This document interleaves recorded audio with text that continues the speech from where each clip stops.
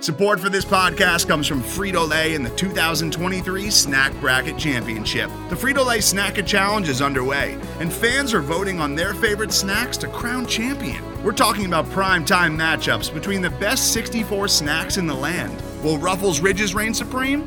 Can Doritos defend their dynasty?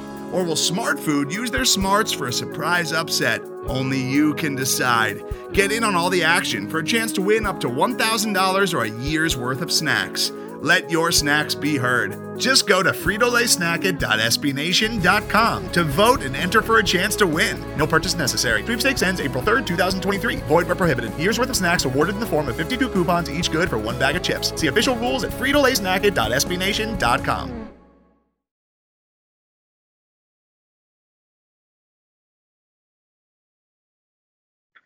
All right. So you may have noticed technical issue that took place somewhere around the 50-something minute mark of this podcast. John, would you like to enlighten the people as to what extremely on-brand event took place during this episode? Yeah. Well, there was some divine intervention, and God didn't want me to besmirch the good name of Wisconsin, apparently, because I was about to think to unload a little bit. Don't worry, I still will. But the power went out here through some wicked thunderstorm and tornado watches. And I was without power until this afternoon. So yeah, kind of nasty situation. But we're back. Everyone's okay. We're time traveling, so we're recording this on actual Wednesday, whereas little behind the curtain inside the industry moment here, we actually record the day before we post, if you can believe that. Yeah, well, I know. You've outed us, and I think this will be my last episode. Yeah, the cool part about getting a part two is that everything you said yesterday might be stupid, and I think a lot of it is stupid. So that's always usually the case for me, but especially in the when you get the benefit of hindsight. So let me quickly go in on Wisconsin, as I was. Yeah. Finish your thought. As the good Lord did not intend. I just had a real beef going back to yesterday about how some of their comments about the article that we were referencing were such that they shouldn't change. They have a good thing going. They're consistently the second best team in the Big Ten. And for me, I was like, I guess that's one way to live your life. There are certainly colleagues that you work with that, they get to a certain point and they're like, I'm good. Like life's pretty good. I have no bigger dreams or aspirations. Like you create your own ceiling and you're like, I'm happy being right here. No higher, no lower. This is good. And I don't know. I just found that just a different mentality that I guess I don't think a lot of people can relate to, but it's like they're either not self-aware or they're the most self-aware program that's outside of Iowa that's ever existed. No one will ever be more self-aware than Iowa. That's just a fact. Going further on the details about why that's odd to me that they think that they're the second best, because they're deluded in the fact that they were in the worst division their entire tenure in the Big Ten division split. And so they're certainly a good program, not taking anything away from that, but their record against the top 6 programs outside of themselves since we've split into divisions, 17-22. So I'm kind of, I think they kind of forget about when push comes to shove, they're not great in big games, both in non-con and in conference.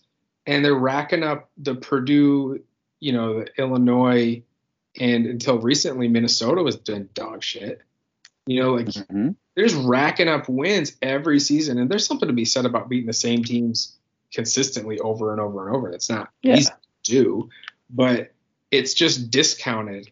Like, you have to look at their record every year and just provide a weight on it that maybe it's not as great as it seems. And I can totally understand why a guy like Saeed would want to leave a program like that if you saw a program putting a ceiling on themselves. And frankly, well, especially a ceiling in the department that you are tasked with running. Yeah.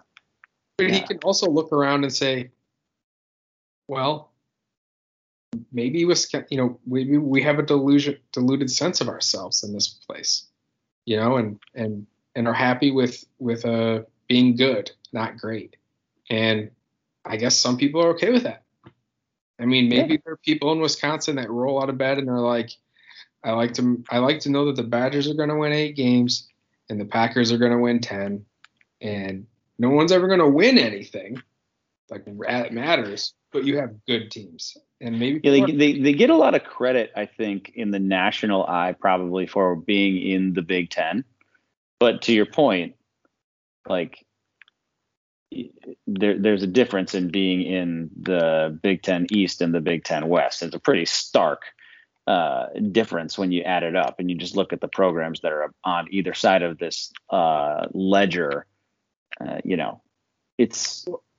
You probably shouldn't get the credit that you're getting, quite frankly. No, they're 0-8 against Ohio State in the last decade.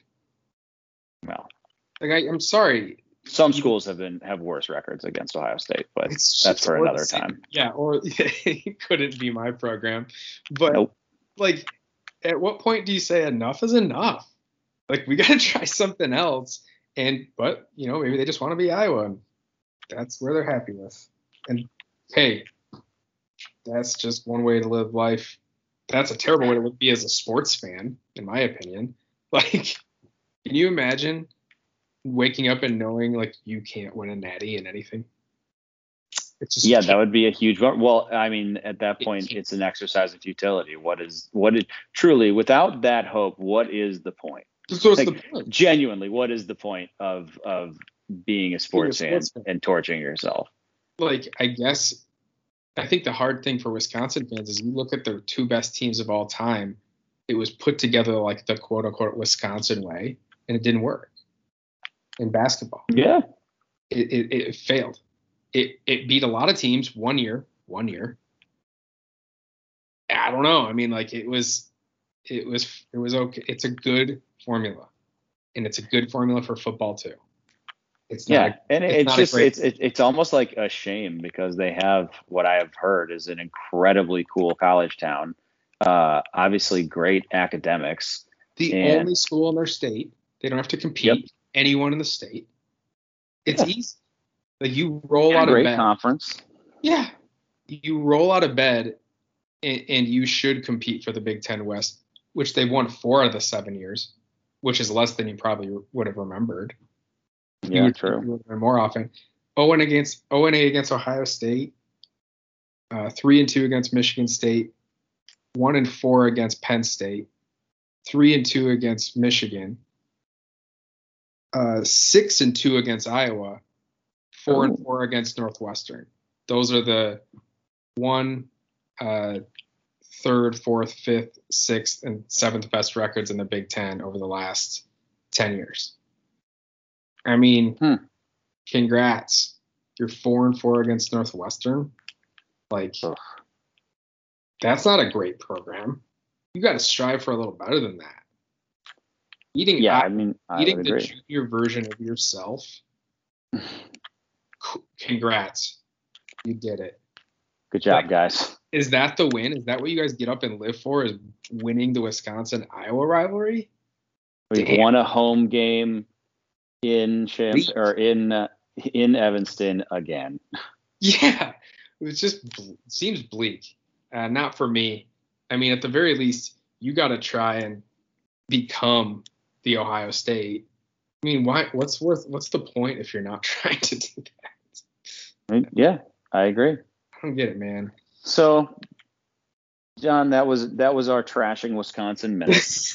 a segment we love. Which maybe we should make a staple on this. I think maybe. Well, we did why your team stinks. That's coming up. Yeah, we should probably get ready for that. It's about to be that season. Remind the folks what that is for our newer listeners. Yeah, for the people who may be new to the show, every year right before we play a team, we list out why they stink. Quite frankly, we could be the team, it could be the fans, it could be the city, it could be just because that's how we're feeling in the moment when we're recording. But yeah, that's it's often very fun. We usually put out prompts for the people to write in. We also take them unsolicited. So if you just want to tell us why you hate your favorite team, or your least favorite team, just tweet at us because it's fun for us. My favorite is when people who are fans of the team we're about to lay into do a little making fun of themselves. Like self-immolation. Yeah, they're just sitting there and they're like, you know what? I might as well get in on this. I'm not going to sit. I'm feeling down today. I've always hated myself a little bit. Yeah, this feels like my fault. Yeah. So, hey, if you're feeling down and want to get something off your chest, just let us know. We're here. Anyways, I think it's also time, John, for another one of our favorite things, position previews. Oh, yeah. Hooray. We're running up, so you know the season's starting soon. Yes, we are getting close. However, we're also pulling double duty still because listen, maybe we got a little bit of a late start. Who can blame us for that, really? Honestly, whomst among us? Late. I don't know. It was just a nice sabbatical that we usually take. Yeah. Maybe we forgot to start. That's not our fault. Maybe As John has mentioned, he is now a homeowner and a father. I am not, but I don't need to be judged. Hey, you are, I'm just setting the course, and you'll get there. I mean, someday. Big life events happening for you soon enough. True. It's true. It's all on its way. But in the meantime, John, we have positions to preview, and today we will be previewing the defensive backs because we talked about Jaden Mangum, and that's maybe where he'll play. And then the linebackers. We're going to save the offensive and defensive lines for last, and then we'll throw the tight ends and special teams in another time. So yeah, where do you want to start? You want secondary or linebackers? I think I'm going to start with the linebackers because there was a very interesting development today, and I want to quick talk about. What a tease! It kind of changes the depth chart a little bit for me. Indeed. And it's interesting. It's always great when you're talking about a position group and you're talking about the third stringer already. Right?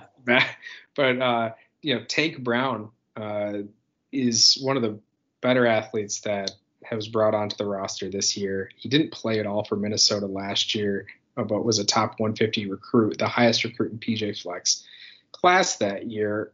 And I think you saw maybe why he didn't play quite yet. You could see he has all the tools to become the tank that his nickname is.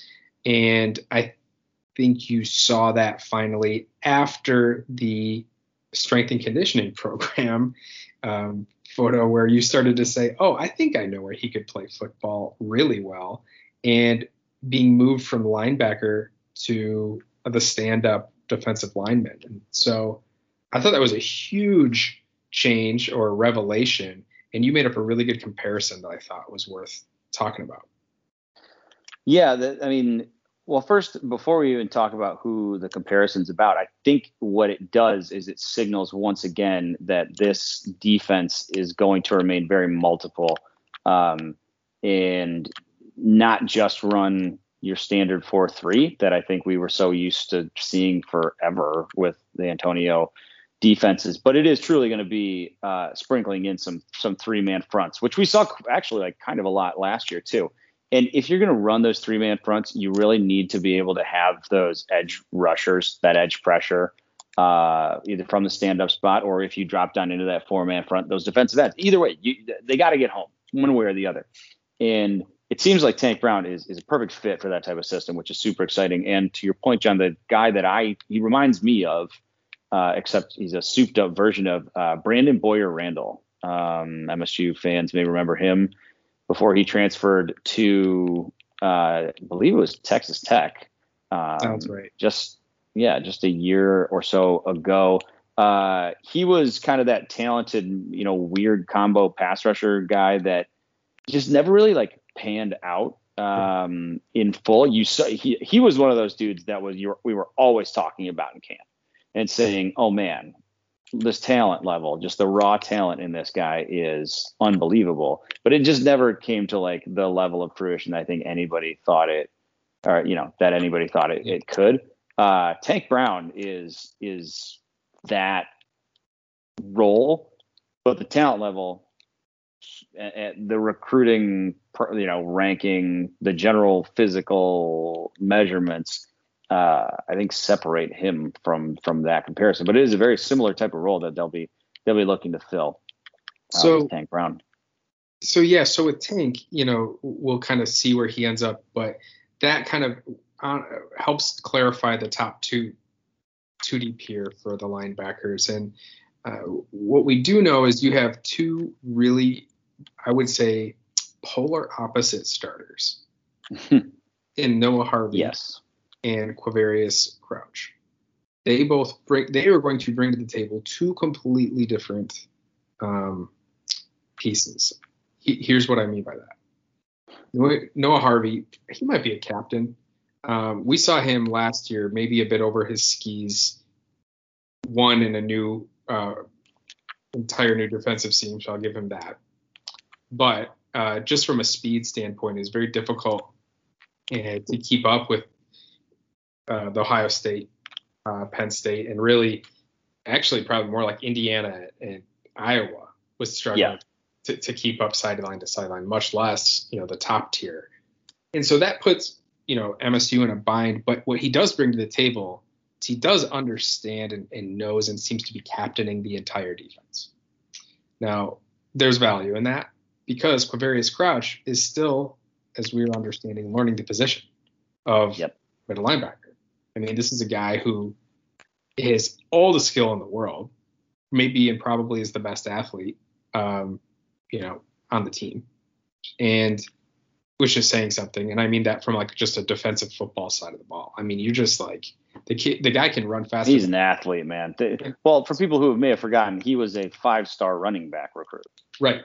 Who made the business decision to change to linebacker. And it tells you a lot about the level of athlete that he is, that he was able to not only do that, but then turn around. Again, not only start in the SEC. Yeah. Yes, it's Tennessee, but it is the SEC. I don't care. Start. I think he led the team in tackles, or had at least I know he had over 50 tackles both seasons, maybe more. And he did all of that with essentially no position coach. Like if there was ever a guy that needed a position coach, it's the dude who was a running back 6 months, before his first game in Knoxville. To me, all of those factors, John, just to echo what you're saying, that tells you the potential that you've got in this guy. Yeah, man. I mean, this is a guy that just needs to be coached, and what he has in Noah Harvey next to him is, and someone who can help, or he has a year more experience, and get him up to speed and maybe not have to lean on him to maybe be the captain of the defense, which might be you're just trying to learn your position, right? Like you're not quite ready to learn everybody's and be able to put people in the right places. That's tough. That's tough, period. So, you have that luxury in Noah Harvey. So, that doesn't mean that Noah Harvey is guaranteed to start just from a talent perspective, because you have another much better athlete in Ben Van Simmeren sitting right behind him. And then Chase Klein is a much reduced version of Quavarius Crouch in the sense that, I don't know how to describe him, but a chase down linebacker versus a coverage linebacker. I think you make a great point with Harvey and Crouch probably being your two starters. And again, it speaks to the fact that this is just a different multiple look, that we're not talking about three linebacker starters. We are truly just talking about two. And I think one of the things, I think Quavaris Crouch is going to be extremely good for Noah Harvey. And I also just think Noah Harvey, to your point, John, is going to be really good for Quavaris Crouch. One thing this team does not have just in general is a ton of returning experience at Michigan State. And so the fact that your middle linebacker, as poor as he played last year, and we just call a spade, he was bad last year. He was. He was also, just like Mel Tucker, dealt an absolutely horrific hand. Mm-hmm. I mean, this guy had never been a starter before. He was asked to be the essentially the defensive captain of a brand new defense, had no fall to install the defense or understand, like, I would imagine, most of the calls that he ended up having to make. He even came out and said it, that basically last year he was much more he was thinking a ton during the game. You'd have to think that after a full off season and like knowing you're kind of going to be the guy with the blue dot on your helmet, making the calls. I think, again, even if it doesn't necessarily improve his general, like his talent level, which I don't know that you're going to improve, I will also say Michigan State's had worse linebackers in my lifetime. So take that for what it's worth. But his experience alone is going to provide a ton of value for Crouch, because he's going to be able to put Crouch in the right places. And Crouch, in turn, is going to provide a ton of value for him, because he can be one of two linebackers on the field. This dude can run sideline to sideline with, I'm not speaking hyperbolically, I truly think, just about any linebacker in the country. Like, he's that level of athlete. This kid was recruited by everybody. He, like I said, he was a running back, all of this stuff. It all holds true, and it holds legitimate water. So to me, that those two are really going to benefit from one another. Now with Ben VanSumeren, I think this one's going to be really interesting. I think you'll find out very quickly. Like, obviously he's, valuable because of what he is as an athlete. But he got moved to fullback at Michigan. Now Michigan is also like, I think they'd rather have, if they could play 22 fullbacks, they would just play 22 fullbacks, which I have to respect. One of the only things I respect about them, but I respect it deeply. And they moved him to that position. So I think we're going to find out very quickly how much of getting Ben VanSumeren was this guy's got to play. We actually think this kid can really play, or was this angling for his brother? How much of it was angling for his brother Alex? Because I do not think, given the amount of emphasis placed on recruiting and just the general skepticism I have about, motivations within college football by coaches. Not everybody's pure of heart. And I think that could absolutely be part of the reason why they really wanted to flip Ben. Yeah. But that being said, he's going to have a real chance to play. I mean, whether for better or worse, he is going to very much have the opportunity to play and prove out that he's worth the minutes, which he might be. He might be, but really, you kind of hit it's a pretty light position group. Behind him, you're looking at guys who have really rarely or have never seen the field, and Cal Haladay, Cole DeMarzo, and then you have two freshmen, Carson Castile, who you might think will likely redshirt.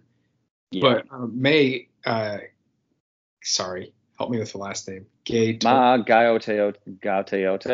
Thank you. That's what I'm going with.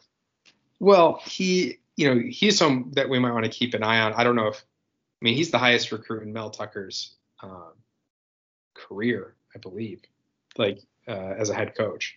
Yeah. So, does he see the field this year? I don't think so. But maybe on a special teams role? I don't know. Yeah, he's one of those guys that I would expect to play the 4 games, as a freshman, where you can still redshirt. I kind of think that will happen. Yeah. I don't know how early.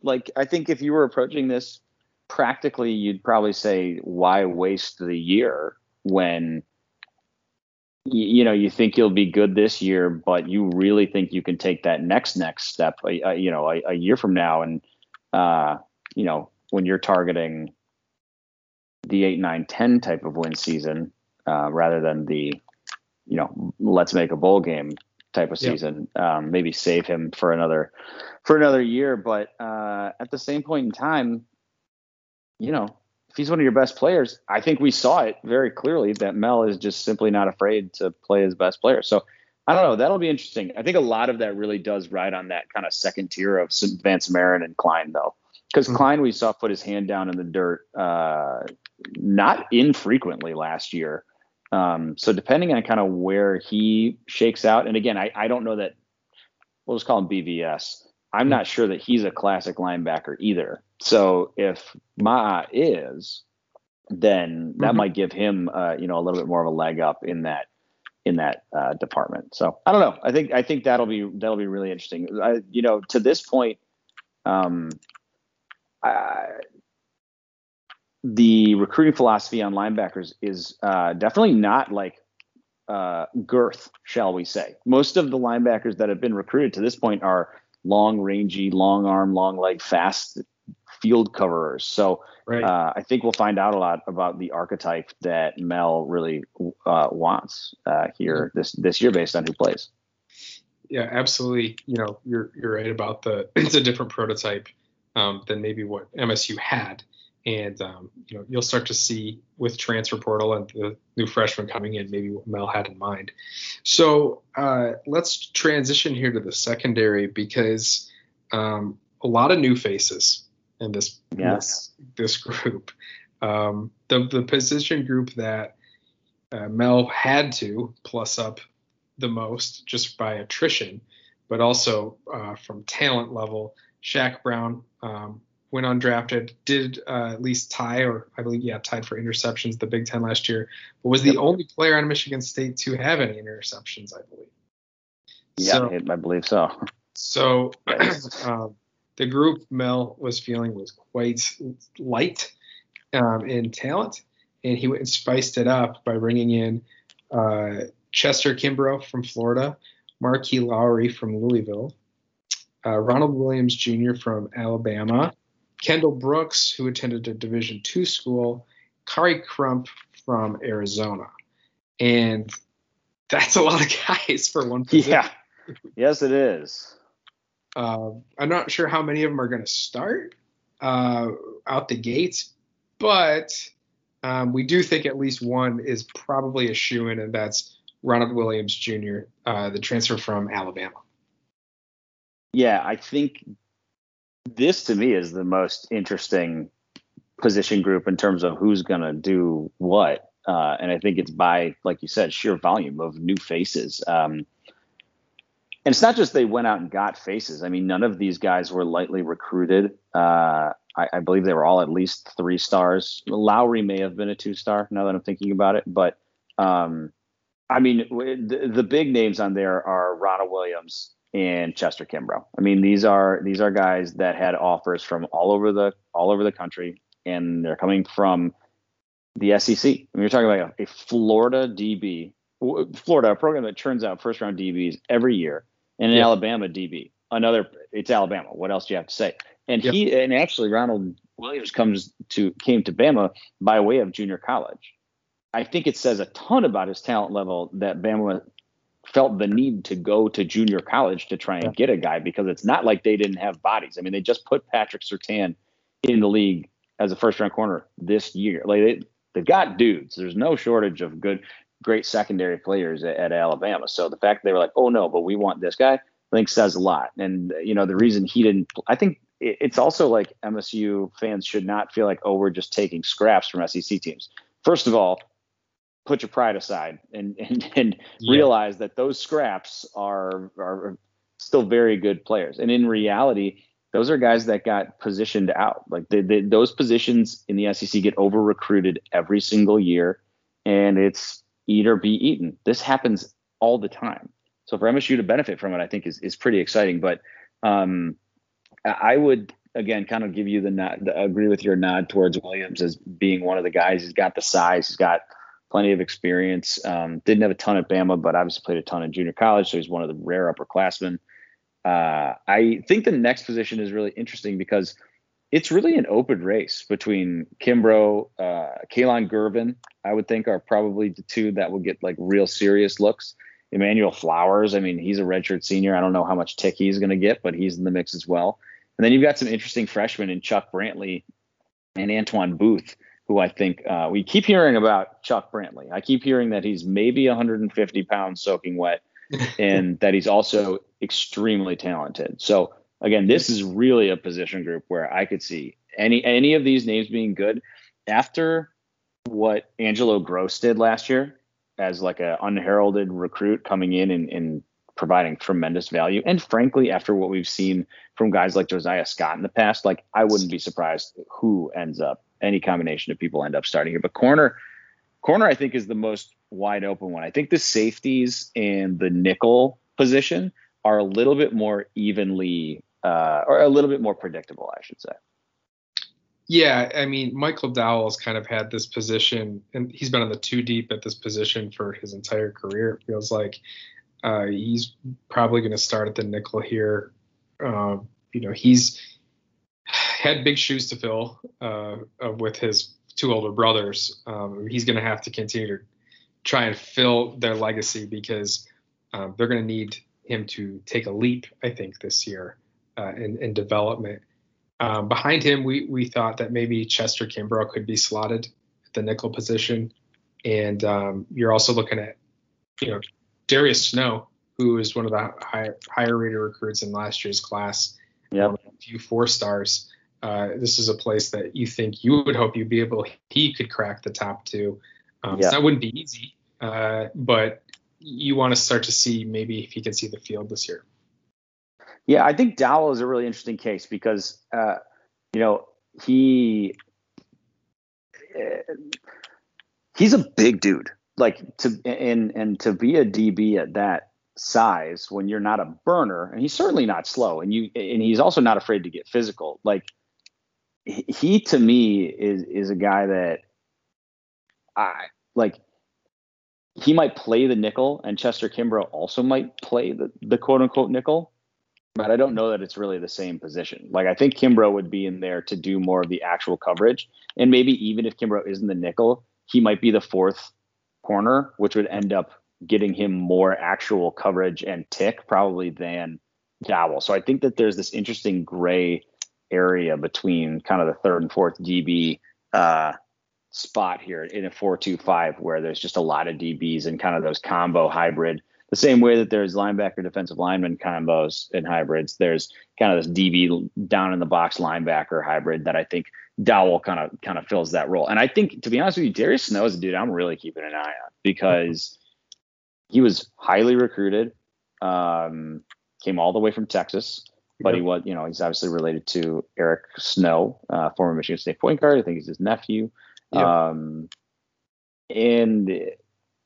he looks like he's in great shape too. And he's in a lot of these highlight videos that they're posting. He's flies to the ball, not afraid to hit. I think he kind of fills that role pretty effectively. So I think that's a lot of good names. I mean, at least one thing that we can come away with more, this year as opposed to the previous is you're looking at a group of players where there is obvious talent here. Where it all fits together, we're not going to find out until that first game. But I think we can feel a lot better about what's going on from a talent perspective on the roster there than we did in previous years. So that's pretty exciting. Well, massive upgrade, even from last year. You feel good about the 2 deep. And, the other fun thing, fun maybe is the wrong word, but when you have that many guys that are transferring in, that's a lot of wild cards. Big time. You might really hit on somebody. You don't know. So that's also exciting. Yeah, I think the fun of a year like this, and then we'll talk about the safeties here in a second. The fun of a year like this is all of the sorting out that gets done. To me, that's what I've kind of always felt that way when the roster, maybe isn't perfect, but there's obvious talent there, and it's always like fun and exciting to see who ends up popping and kind of playing themselves to the forefront. I mean, like think about it from previous years. Like who thought Felton Davis was going to be this untouchable monster at one point in his career? Josiah Scott already made that analogy and drew that line. I mean, Connor Cook at one point in time. It's happened. Jeremy Langford out of nowhere, who I constantly reference on this show. There's just it's an exciting year, and I think actually, to transition, one of those names we mentioned earlier is already one of the biggest surprises on this depth chart, and that's Angelo Gross, who is at this point in time seems like written in pen to be the starter at free safety alongside Xavier Henderson at strong safety. Yeah, I mean, he felt like bursting onto the scene, as you mentioned. Was not a huge recruit by any stretch. He was a 3-star nationally out of Ohio. And, I think people weren't ready for a guy like him to burst onto the scene, and kind of became you had to play. You couldn't take him off the field at a certain point, and that's great. Transitioning him to free safety and being confident in that out of a sophomore is maybe confidence a bridge too far, but it's a good feeling to be able to say, like, okay, we think we got the guy here for the next 3 years. Yeah, that one in position, that's great. So yeah, he'll be competing, with a few other guys, but you got to feel pretty good about it. But Kendall Brooks, you know a bit more about his background, and Michael Gravely Jr., a true freshman, seeing if he can get on the field. And as you mentioned, probably for those 4 freebies at the very least. Yeah, I think this is an area where you kind of experiment in the back end because there's not as many natural safeties. And I think, again, I think you can kind of tell by the recruiting that this is still an area of emphasis for the team. But I think an interesting, well, first of all, Angelo Gross has an awesome nickname, which is the Sugar Weasel. I think that's incredible. It's like the play on the Honey Badger. I will be using it ad nauseum. So prepare yourselves for that. So that's super exciting. And then I don't want Xavier Henderson to get like lost in the shuffle here. Again, we talk about like a lack of just like overall Michigan State experience. Xavier Henderson certainly doesn't have that. This is a dude who's for more or less, or for all intents and purposes, been a 4-year starter for MSU. Huge opportunity for him as a senior to be like a real leader and kind of the standout member of this secondary.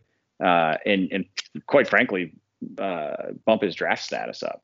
I think he has all of the skills to get drafted again. He was a super highly recruited player out of Ohio once upon a time, and good enough to play as a true freshman. So like he's a guy who has as much. I think he has as much personally on the line this season as anybody on this team, this side of Anthony Russo, I would say, in terms of proving out their professional and improving their professional stock. So big opportunity there.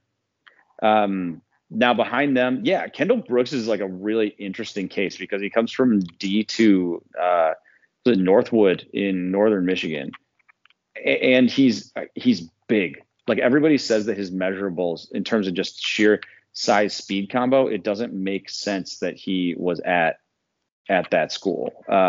He's got a D1 athleticism profile. Now whether that translates, he might be fast, but the game is certainly going to be fast for him. So I think that's the biggest thing. Like it's hard. Yeah, he's an upperclassman. It's hard to anticipate like a major contribution from him because just the speed from D2, you also have to treat him like a true freshman, like a D2 transfer to not even 1AA, like D, not FBS to FCS, like D2. That transformation and that step up in speed to the Big Ten, especially the Big Ten East, is going to be pretty significant. Yeah, that's hard to overcome. Transferred from North Greenville University in Tigerville, South Carolina. So I just completely made that up then. No, but I just wanted to have reason to say Tigerville, South Carolina. I mean, that's just an awesome name for a place. So I was just very wrong about that. What else is new? Still a preseason for us too, folks. We're trying our best here. Got to think Clemson Tigers had something to do with Tigerville, South Carolina. I don't know. I can't get it out of my head. I'm surprised they are not located in Tigerville. Yeah, right? What's going on here? Okay, so we don't know what we have here. As we mentioned, a couple of different transfers, especially don't know from transfers from division. It's below Division One. Could be surprised. Who knows? But the good news is you're not relying on it, so that's good. Yes. We mentioned one. We're going to do the other safety here. The two deep. One's a familiar name, but but the backups are the ones that were like, I don't know how we're feeling. Yeah, it's just there's once again there's just no proven talent on this in this safety group aside from Xavier Henderson. I mean, you're talking about Tate Halleck. We don't know much of anything about. Michael Gravely's a true freshman. AJ Kirk, we've heard tossed around at safety and kind of at that downfield nickelback. I think this is an opportunity too. I also wouldn't be surprised if they kick really any of these DBs, like this group of freshmen down there, and start playing them at safety, like an Emmanuel, even though Emmanuel Flowers is literally like a 6th-year senior, but I would not be surprised if they moved him. Between Lowry, Brantley, I actually wouldn't be shocked either because he's got some size. So who knows? I mean, it's really, this is going to be, and the scary part about your safeties, I think, being so unknown. Sure, I understand. Oh, Siri, I'm not talking to you. To be so unknown is that's your, I mean, it's called safety for a reason. This is your safety valve. This is your last line of defense when you are playing against receivers the caliber of Chris Olave and these other, Jahar Dotson and these incredible big receivers that are in the Big Ten.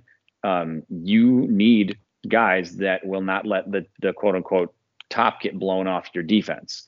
And it becomes especially important when you don't have a dominant front seven. So you can't place that great pressure on opposing quarterbacks. You're going to have to be able to cover. So it's this delicate balance. And we don't know what we have in that front seven. I think it could be a good group. We'll talk about the defensive line next week. But that being said, again, not a, I don't think we're talking about the 2000 Ravens here. We're just not sure what we have. So I think if you're looking for flaws on this team and you're looking for maybe areas of concern, I would throw the secondary right at the top of that list because I think there's a ton of talent here and they could very well surprise. But it's just so many new guys, all playing potentially, seriously for really the first time, and a lot of them in a brand new environment between the freshmen and the transfers. So a lot to unpack there for sure. Yeah, we think the other big unknown is the CB2 spot, and yeah, your boy Kaelon Gervin just hasn't quite grabbed that position the way you had hoped he would the past 2-3 years. 2 years. Yeah, I mean, he just can't really seem to stay healthy, and he doesn't have tremendous measurables. So yeah, I mean, I think he's a perfectly capable college corner, but like, I don't think he's this. Maybe he was a little overbilled as a recruit. But I still think, listen, if Kaelon Gervin is your third corner, which it could very well turn out that he is, like I think you're not in a terrible position. Again, you're not. This isn't Alabama, but we've had many worse defensive backcourts than if that's the case. I would argue, as a matter of fact, when you go back to that team that went to the college football playoff, look at the DBs that they were rolling out in that game. If you remember, Arjun Colhoun was playing a lot in that season. Let's stop this before I get carried away and start talking about more terrible players. Jermaine Edmondson, you just should have paid for your own food, Jermaine. Dude, these guys catching strays for no reason. Sorry. This is bad. This is now, we know it's time to sign off. Exactly. So we're as we mentioned, we're only a couple position groups away here from closing in on the season. And if you look at your calendar, we are 3 weeks from kickoff. So, oh my God. Yeah, it's coming quickly. Enjoy it, folks. Enjoy your 3 weeks. Also, we should quick caveat. We said a lot of stuff about Amani Bates yesterday. Oh yeah. Yeah. I stand by. You know it's bad when in the same episode you're apologizing for takes you made the accuracy of the takes you put on record previously. So I apologize for nothing. I wanted to note that I stand by all of it. And And Same. And nothing's determined quite yet, but put it on my permanent record. Exactly. My take record. I want this reflected accurately. Oh, I wouldn't hate to look at that from my own. I really hope I didn't just make somebody look all that up, because that'd be very bad. Awesome. Well, all right. Same time next week. I think that's it, John. But without the power outage this time. Yeah, preferably without the storms. Perfect. All right, guys. Thanks as always for sticking with us. For John, this has been Austin, and we'll catch you next time. Dude. Today's episode is brought to you by Cars.com. With over 2 million vehicles and 50,000 more added every day, Cars.com will match you with the perfect car for you, your budget, your life, your style. And if you're ready to say goodbye to your current car, Cars.com will get you an instant offer to cash it in. Just start by entering your license plate and get matched with a local dealer who will write you the check. So whether you're looking to buy or sell, just go to Cars.com. It's magical.